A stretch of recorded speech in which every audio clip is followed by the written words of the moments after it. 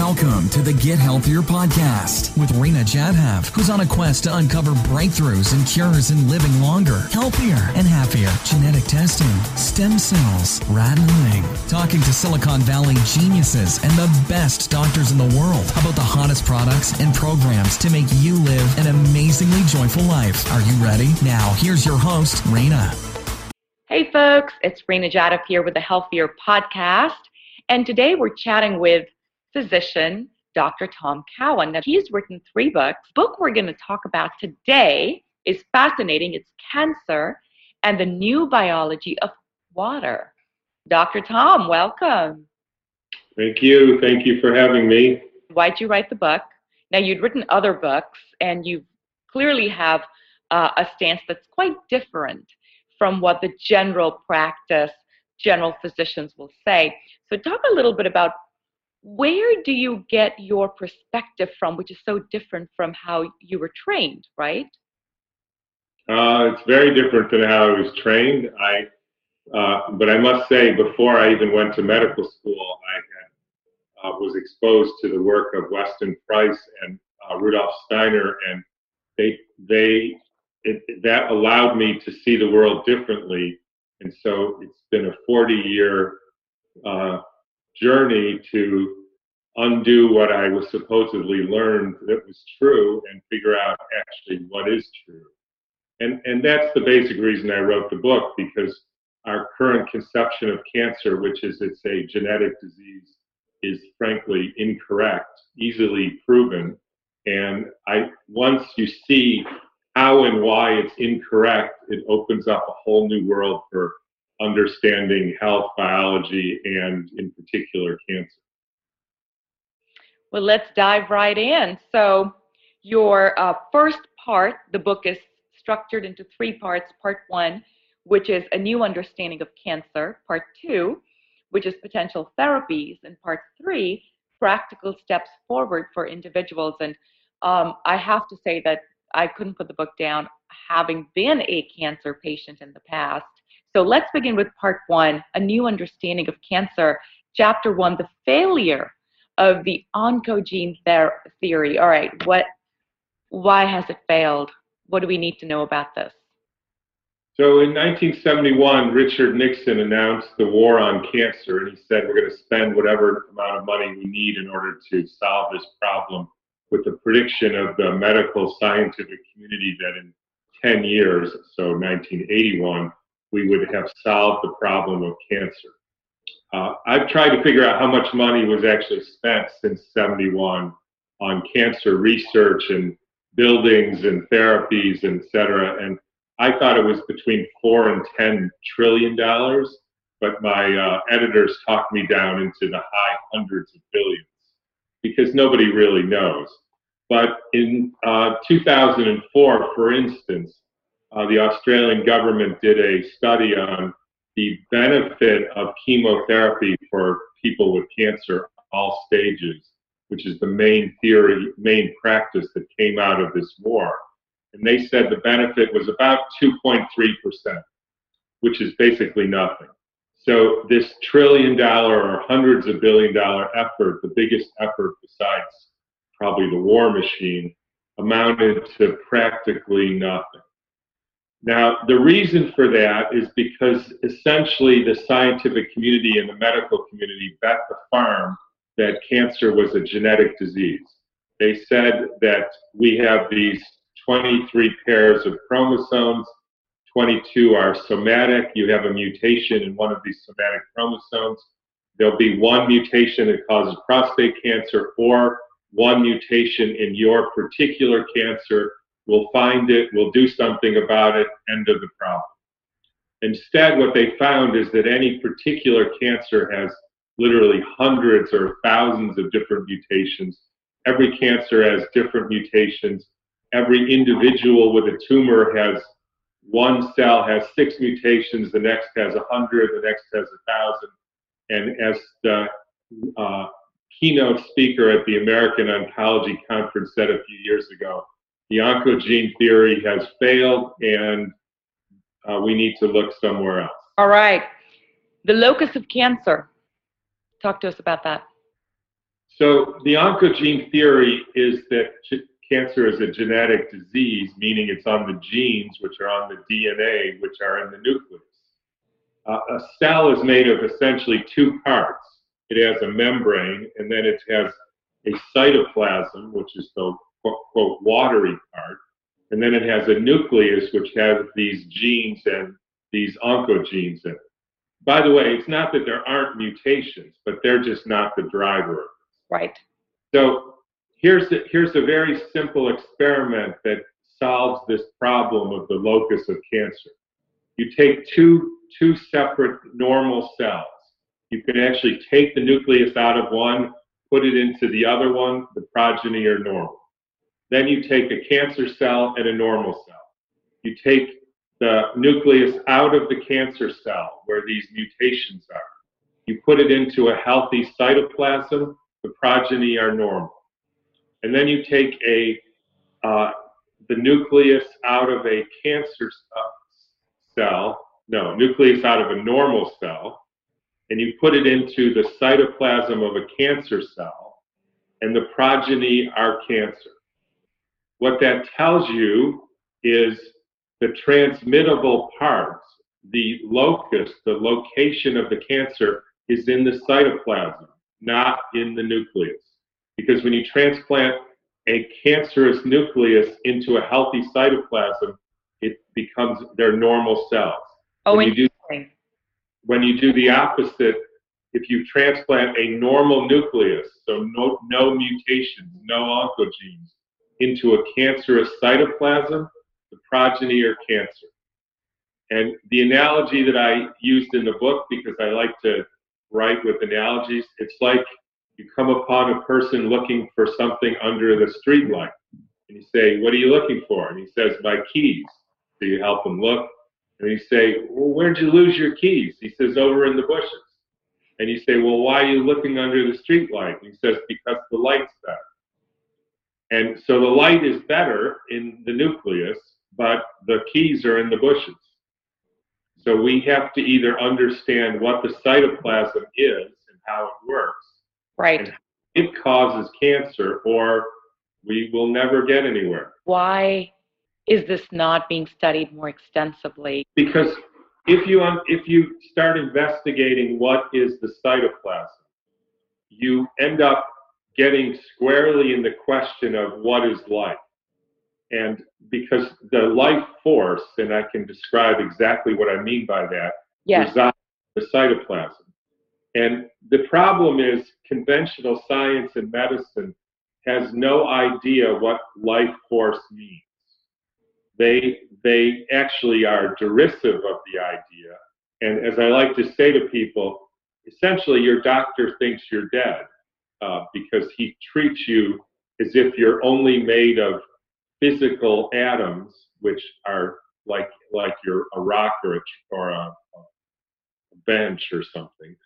And there's no life in that. And the life force, which resides in the water in the cytoplasm, is basically everything. And because modern science has no conception of that, they can't study it. What do you think creates cancer in our cells? What's the genesis of it? So the way to answer that question is if you can forget about what we think we know from science and just stick with what you see for a minute. In other words, what's indisputably accurate. So if you have a tumor, and the usual example I give is a breast tumor, just because it's easy to conceptualize. If you feel a normal breast, it feels a certain way, usually soft, and then you get to the tumor and it feels like a hard rock. And then you go away from that and it gets soft again.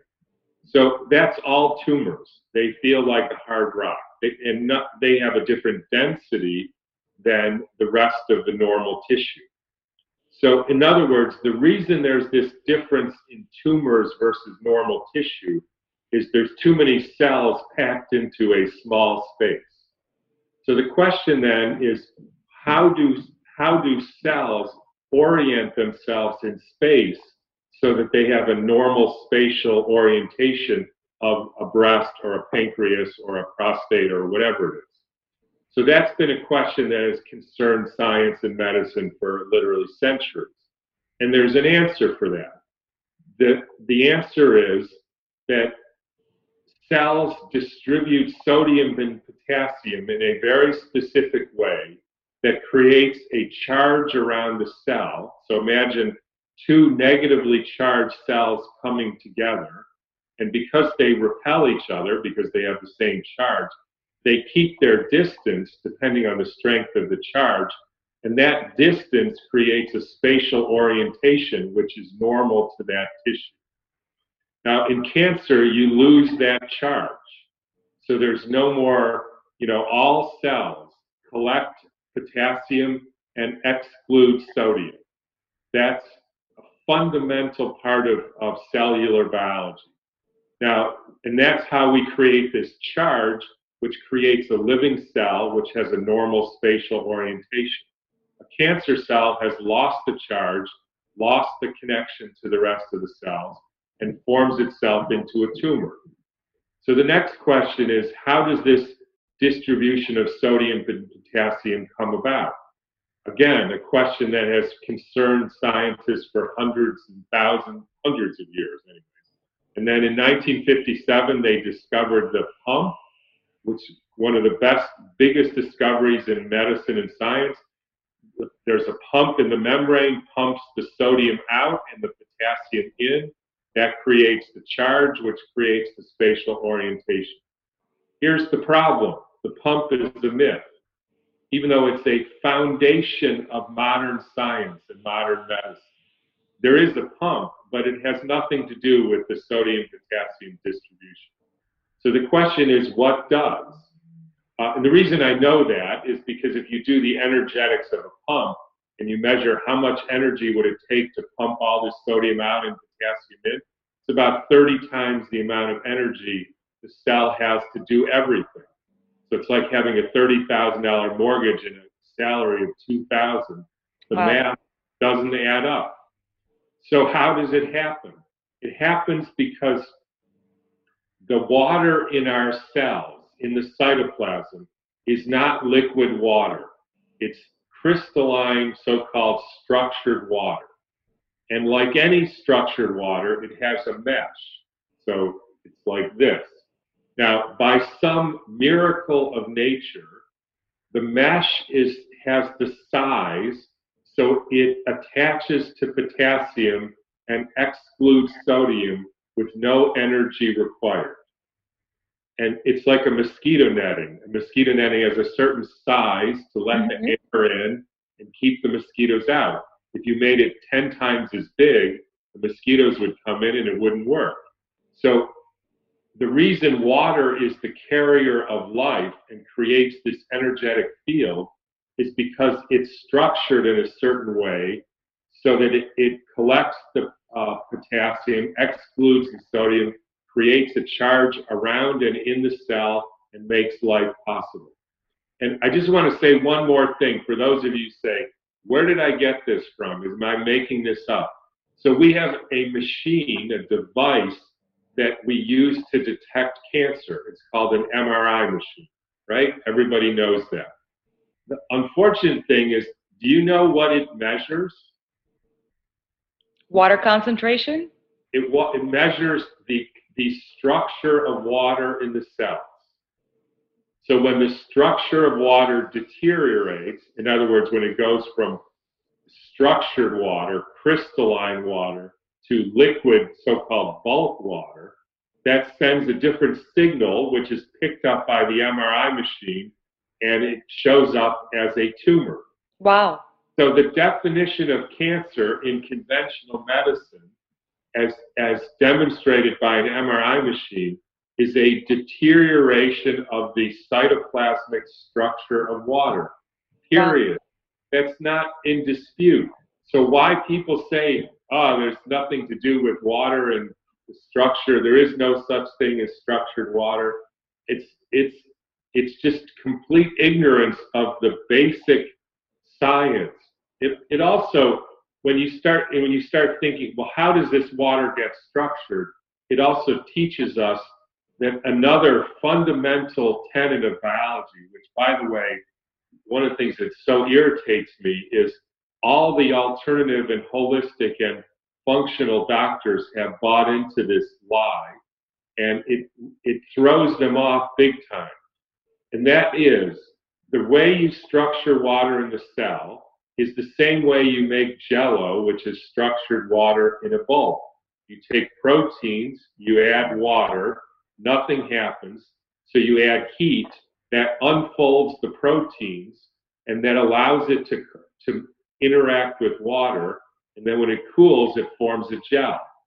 The same thing happens in our cells. We have proteins, which, by the way, Zach has identified as actin and tubulin, Yes. which form this lattice in the cell, and they interact with water. The question is, what plays the role of heat?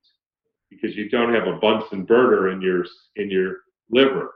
And the answer to that is ATP. And here's the problem. If you ask anybody what is the role of ATP, it's the energy currency of the system. That is incorrect. There's no energy in ATP.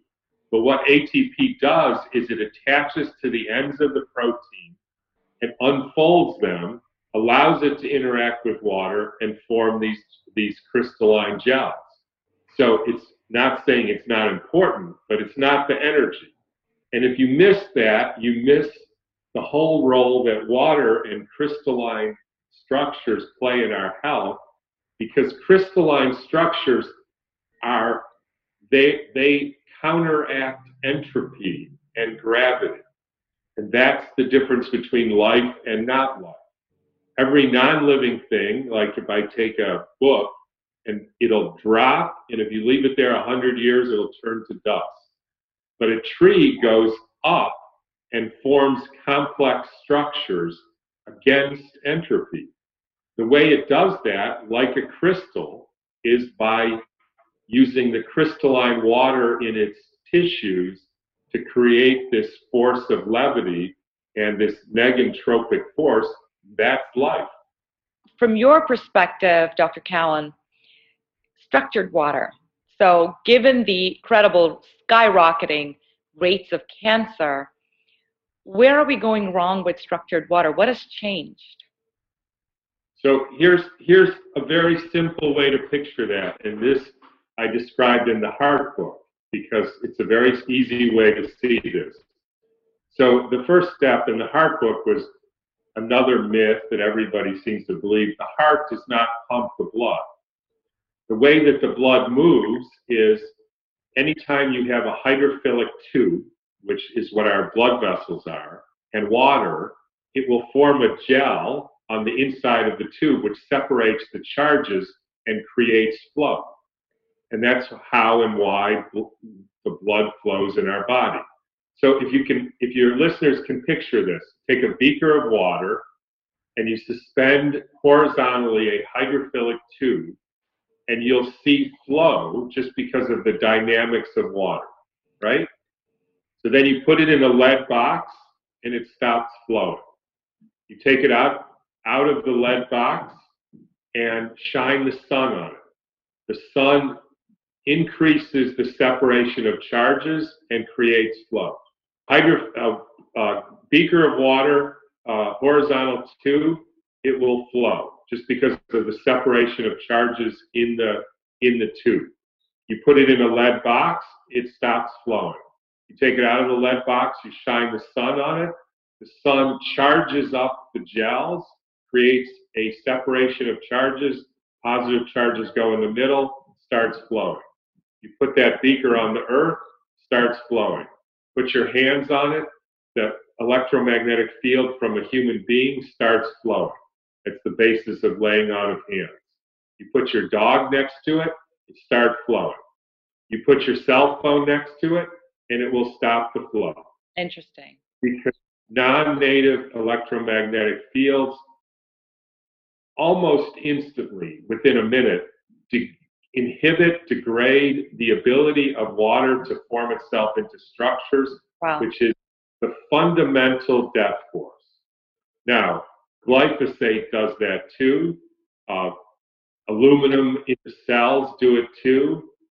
So you get that from vaccines and other, aluminum in our environment that we breathe, etc. There's other things that do it. But the fundamental influence that destructures the water in our cell is non-native electromagnetic fields, without a doubt. And so 5G is going to be much, much bigger crisis. 5G is essentially the termination of the ability of life forms to live in a proper, healthy electromagnetic field as they were intended. That's the end of that. People should have no doubt of that. There should be no, hope that it won't be so bad, or maybe they'll just do a little bit or anything. If that is implemented, and if we put, as we're doing now, the satellites in the magnetic and ionosphere around the Earth, and stop this electromagnetic field energy, which is the primary energy that structures the water in our cells, that is the biggest fundamental toxic influence that life forces have ever been exposed to, without any doubt. And there's no way to come up with a device that will structure the broken structured water? So that's a great question. So the first question is it as simple as drinking structured water creates structured water inside your cells? And my first comment on that is not to comment on what you said, but that sounds to me kind of naive, because it's not so simple like that. Okay. I think it's certainly, first of all, getting all the poisons out of the water has to be the first step. Fluorine, fluoride, birth control pills, glyphosate, etc. Viagra, sure. Viagra, Prozac, that's all in the water. So anybody who thinks drinking that water will create healthy intracellular structured water is delusional. Yeah. So that's the first thing. I would look into ultra pure / mineralized / deuterium depleted water, because that's another part of this equation. There is some water in us is actually not even H2O. It's DHO or D2O. And that interferes with the ability to produce ATP, and it interferes with the ability of the water to form itself into structures. So that can be a very complicated question.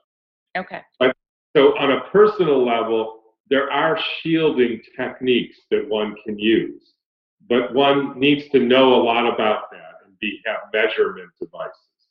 So there's the aspect of shielding, like your bedroom, which definitely helps. And then there's what you can do to increase the cellular health just personally, no matter what you're exposed to, right? Because it's an equation of, you have this deteriorating force, EMFs, glyphosate, etc., impacting your ability to structure water. And then you have these positive forces, the earth, the sun, your loving relations, you're putting your feet on the earth. And I would definitely put properly made crystals into that category of things that can help you structure your intracellular water. Okay. So there's no doubt. I mean, I use crystals to help. I've seen crystals get rid of people's Graves' disease. I was shocked, but it just did. So I've seen, and the only way that could happen is if it created a healthier intracellular water, which then is acceptable. The trouble is, you can't just get like any old crystal, and because it's more complicated than that. So those are the kind of things I work on. Okay. What crystal? Does it matter who made the crystal? Does it matter if it's made for you or how you interact with that? These are questions. And the biggest tragedy of this for me is, here we spent, $800 billion on a predictably failed approach, and the amount of money we spent on producing healthy, clean, structured water and allowing people to be exposed to sun and secure lives, zero. So then they say, how can your therapy isn't as good as our therapy? I mean, that's not fair. You spend $800 billion and you get almost nothing. You persecute the people who try to do it differently. And then you say, see, you don't have the answer to it. Well, that's because we as a nation or as a global community are not structured for health is how I look at it.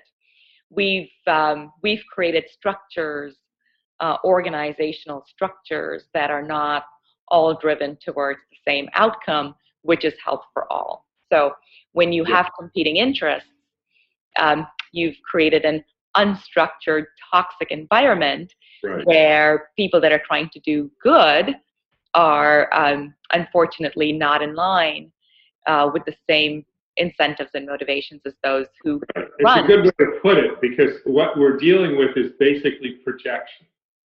The world has become fundamentally toxic and unstructured as a reflection of our internal environment. Exactly. That's I put this in a very clear way, or simple way, not clear, but it's like when you talk about doctors, it's like if you were a dolphin doctor, right? World famous dolphin doctor. You know about dolphins near the Arctic Circle. They've been there hundreds of years, they're fine.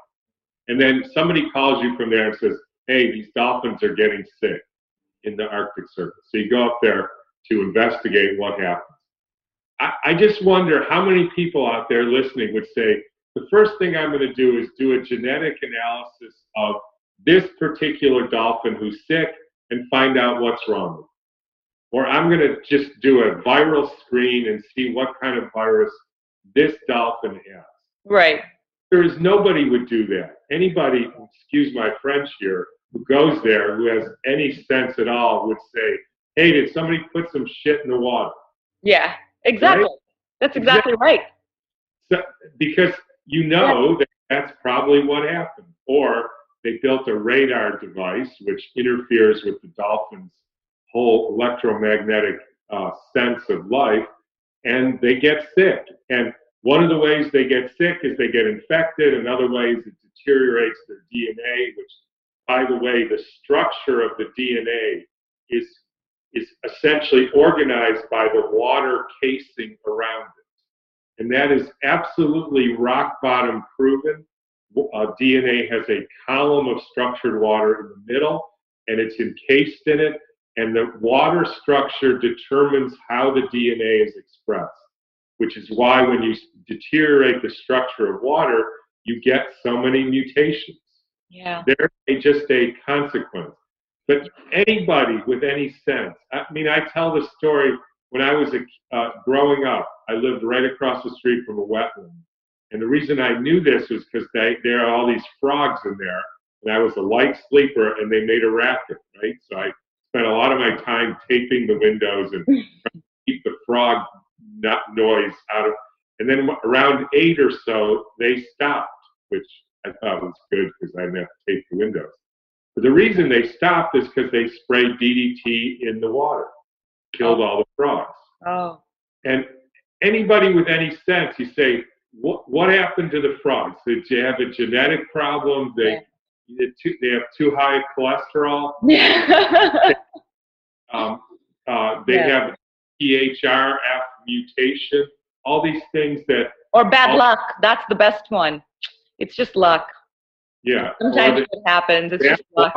Genes, and then the functional doctors test this mutation and that mutation. Yeah. No, somebody put something that kills frogs in the water. That's the problem. It's not that complicated. It really isn't. We don't have diseases. We have poisoned people. San Francisco, they put up something called Sutro Towers, which was a radio antenna. Mm-hmm. A few years later, they did a analysis of the cancer rate of children within I think a kilometer, maybe a mile of Sutro are 31 times higher than the rest of the city. Oh, wow. You could do this with any animal, and if it survives the exposure, it will develop all kinds of diseases, cancer being the first. Why does this happen? Because electromagnetic fields from a computer destructure your water, and that is the fundamental error that leads to DNA errors and loss of the electromagnetic charge of the cell, loss of the cell to keep its distance. That's the problem. Very Whether interesting. doctors know it or not, they of course don't know it. What about infrared? You know, the infrared sauna is very big. I sit in it a lot, so now I'm worried. What is an infrared sauna doing to me? I mean, some infrared that mimics natural frequencies is fine. Okay. I can tell you that one I do know what the best brand for people who are interested in that. I get no money for saying this, I can tell you, is a company called saunaspace.com. Okay. They make essentially a full spectrum red light therapy sauna device, and that's the lights. You know, after dark, that's what we use. We use these SaunaSpace red lights. You can read with them. They give off a little warmth, and that's what we use for lighting. Okay, so you've done your tests, and that doesn't create toxic harm in our body. In fact, you can demonstrate that it helps with the reason why glyphosate, aluminum, mercury, all these things are poison is they get absorbed into the cell, and they interfere with the ability to form a mesh, a structure, right? So that's why we get sick, and that's why we sweat. I wrote the second book trying to answer the question, why do human beings get sick? So if you have a gel and you put some glyphosate in there, and you ask yourself the question, how are you going to get it out? If I was God, I would say the way that I would design this is I would heat up the gel to make it liquid, and then I would make it flush out like a river, and then I would reconstitute the gel. That's what happens. You're normal, and then you get sick, you get a fever, that melts the gel, then you get mucus, that's the running out, and then you feel better. That's the reconstituting the gel. So when you do certain frequencies like the SaunaSpace, light frequencies, it liquefies the gel, you sweat out, and then you reconstitute a better gel. That's how every healing system, that's why there was sweat lodge. Give me a medicine to produce a fever and I can cure any disease, said Hippocrates. This is not new. We just are fundamentally and astonishingly ignorant about how the human being or all life forces work. And that's a tragedy that's just bigger than you can even imagine. It is, because it's the cause of more misery and sorrow than anything else around us today. All right, we are going to dive into potential therapies in part 2. So, folks, make sure you check out the next video. That's a wrap. Share your love with a 5-star review and get show notes at healthbootcamps.com. Connect with us on Health Bootcamp's Facebook and Twitter. Also, don't forget to check out other great interviews and subscribe to the Get Healthier podcast today.